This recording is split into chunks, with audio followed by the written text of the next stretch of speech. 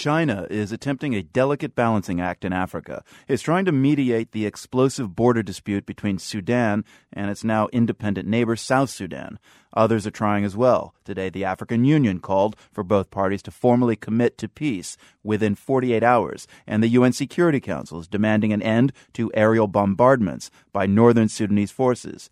But the world's Mary Kay Magistad in Beijing says China is best placed to calm the conflict. She says the Chinese stake in the dispute can be summed up with one word. Oil. China gets 5% of its oil imports from Sudan. Now, that's not a huge amount, but it's enough that it matters. It matters even more to Sudan because 60% of Sudan's oil that it exports is sold to China. But China also needs to very carefully calibrate its diplomacy here. It wants to keep good relations both with North and South Sudan, just like it does with North and South Korea. And it's finding it a little difficult at the moment because South Sudan is saying, hey, what would really help us is if you would finance an alternative oil pipeline going straight out so that we don't have to go through Sudan and they don't try to take a huge cut of our profits just because we have a pipeline going through their territory. So if there's enough oil in the offing to make China uneasy if it doesn't get it, can it be a mediator between Sudan and South Sudan? Well, for starters, the Chinese Foreign Ministry announced today that China's Special Representative on African Affairs, Zhong Jianhua, will be visiting both countries sometime soon to encourage peace talks. In the past, China has been able to make some difference in the region, in Sudan, particularly in the run-up to the Olympics, but also at other times, by saying, look, we need to be rational. We need to keep this region stable. If you want to have profits, and South Sudan certainly wants to profit from its oil industry because it gets most of its revenue from oil, you need to play a game that's sustainable. And what you're doing right now is not. I have to note, Mary Kay, I was struck by photos of Chinese President Hu Jintao and South Sudan's President Salva Kiir this week. We'll link to some of those pictures on our website. The visual contrast between the two men is pretty stark. What did you make of those images? Right. Well, so picture, if you will, Hu Jintao, who is a very buttoned-up Chinese leader, a little bit pale in this particular photo. His body in the photo is straight on, not facing Salva Kiir as he's shaking his hand. Salva Kiir, on the other hand, looks almost raffish. He's got this black cowboy hat. He's easily a whole head taller than Hu Jintao, and he has this sort of smirk on his face. He looks a little like the Old Spice guy.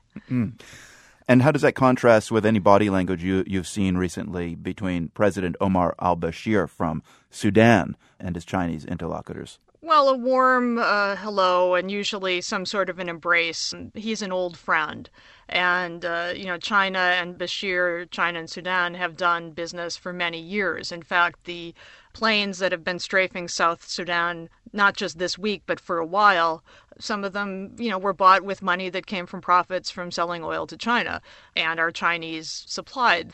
Interestingly, in one of the Chinese English language newspapers today, the Global Times, which is usually a pretty nationalistic newspaper, they ran an editorial by a South Sudanese freelancer, which was extremely critical of Sudan and of this strafing of South Sudanese territory.